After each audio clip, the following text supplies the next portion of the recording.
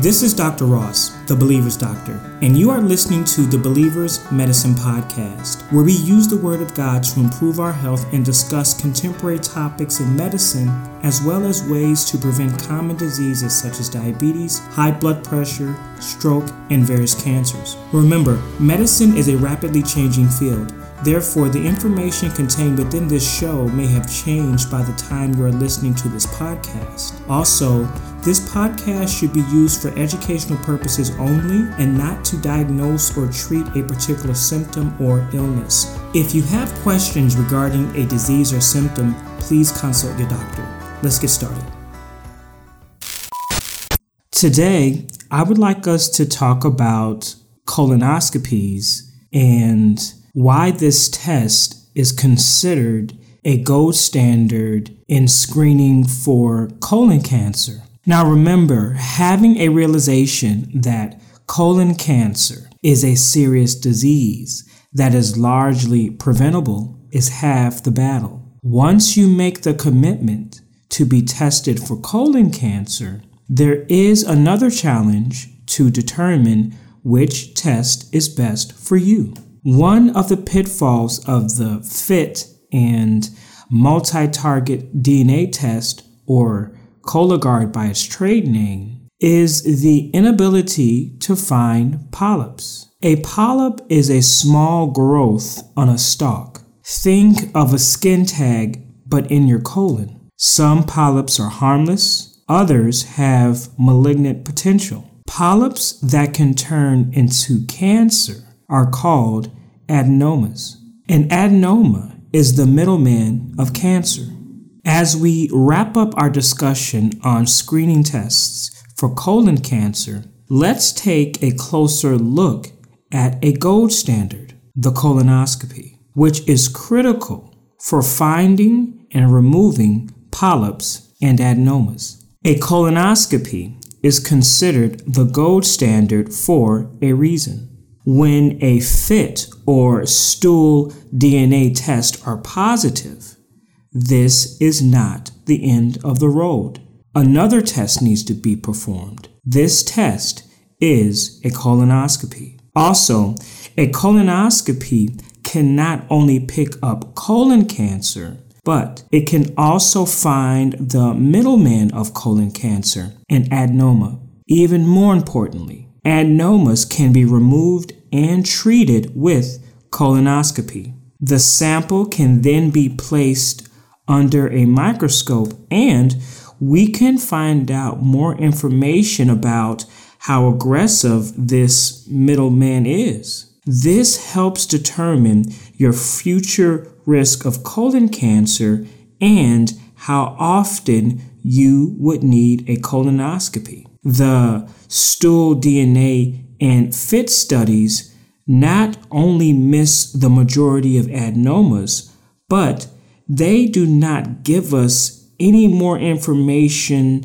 about adenomas, even if they happen to be found. When colon cancer is found on colonoscopy, a piece of tissue can be taken at the time of the test. This is called a biopsy. Biopsies help determine how aggressive the cancer is and which medications might work best against it. There is no option for biopsy with the FIT or stool DNA tests. This is why if the stool DNA and FIT studies are positive, a colonoscopy is needed regardless. Furthermore, a colonoscopy can be performed every 5 to 10 years in those who have normal results. The FIT should be completed every year, and the stool DNA test can be done every 3 years. Therefore, the colonoscopy has the longest time off for testing than any of the other colon cancer tests if they happen to be normal. This can be seen as a convenience. On the other hand, a colonoscopy is a procedure and cannot be performed at home. Certain medications, such as blood thinners, may need to be held prior to getting a colonoscopy. Also, you are required to clean your colon with a solution of fluid that works much like a laxative before undergoing a colonoscopy. As a result, you will have some diarrhea as you clean your colon, and this can also be seen as an inconvenience. Even more,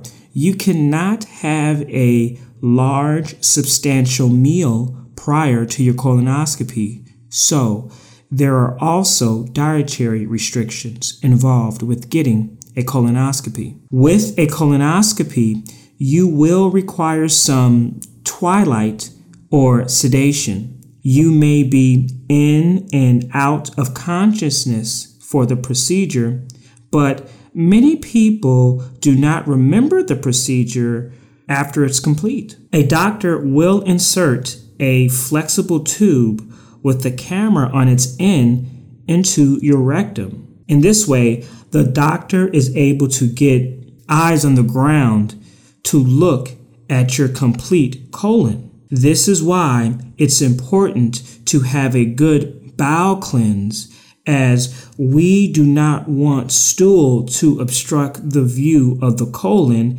and prevent the doctor from getting a good look at what's going on. There is also a tool at the end of the tube that helps snip adenomas or other polyps in order to obtain biopsies. The stool DNA and FIT studies have no option to get a visual inspection of your colon. These stool tests are essentially performed in the dark, and a negative result on a stool DNA or FIT study does not mean you do not have cancer, and it certainly does not mean you do not have a precancerous mass, such as an adenoma. When it comes to colon cancer tests, we are faced with a decision. Should we perform a more convenient test that is less precise compared to an inconvenient test that is the gold standard? The FIT test can be performed at home and requires a small stool sample. This is most convenient, but it needs to be done every year. The multi-targeted stool DNA test, or Cologuard by its trade name, can be done at home, but requires a large stool sample, which can be seen as inconvenient. The Cologuard test can be completed every 3 years. A colonoscopy needs to be done in a hospital or office setting and involves some inconvenience of holding medications and changing your diet temporarily. You will also need to cleanse your colon with a laxative-based solution. In general, a colonoscopy should be performed as the first test to pick up colon cancer, unless someone cannot hold a medication or has a preference not to have a colonoscopy. Otherwise, something is better than nothing. It is better to get a FIT study rather than do nothing at all. If you are willing to have some inconvenience, a colonoscopy is the best option to screen for colon cancer, as we can find and treat precancerous polyps and obtain biopsies, which would help determine your future risk of cancer and need for colonoscopy in the future. Thank you for listening to our episode on why is a colonoscopy considered the gold standard in screening for colon cancer.